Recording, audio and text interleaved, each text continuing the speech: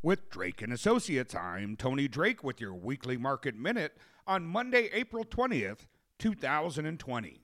Stock prices pushed higher last week as news of a White House plan to reopen the economy and reports of a potential COVID-19 treatment helped the market overcome weak economic data and an ugly start to the corporate earnings season.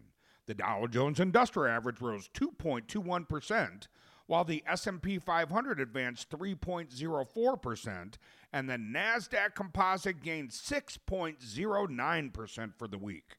Until last week, the extent of the economic damage from COVID-19 lacked a lot of hard data, with the release of retail sales, which was down 8.7% for the month of March, industrial production down 5.4% in March, and new jobless claims of 5.2 million.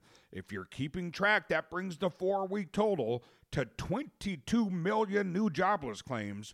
The scope of economic trouble certainly became a lot clearer. Stocks wavered throughout the week as investors digested the economic data and balanced the reports against signs that the pandemic may have peaked.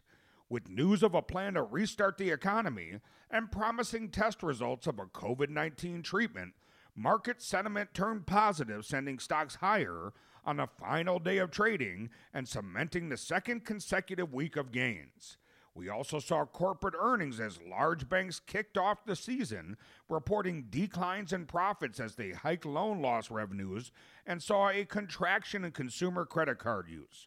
The large loan loss revenues represents a sobering view on just how much the banks believe small businesses and consumers may be affected by the economic downturn. With bank earnings reports, investors got an important but limited view of the state of the economy. This week's earnings reports are expected to provide a much broader cross-section of the economy, with a number of consumer products, technology, industrial, transportation, and communication services companies reporting. On Tuesday, we'll see existing home sales report. On Thursday, we'll see new home sales and jobless claims, followed by Friday, durable good orders and consumer sentiment. With Drake & Associates, I'm Tony Drake, Certified Financial Planner, News Radio, WTMJ.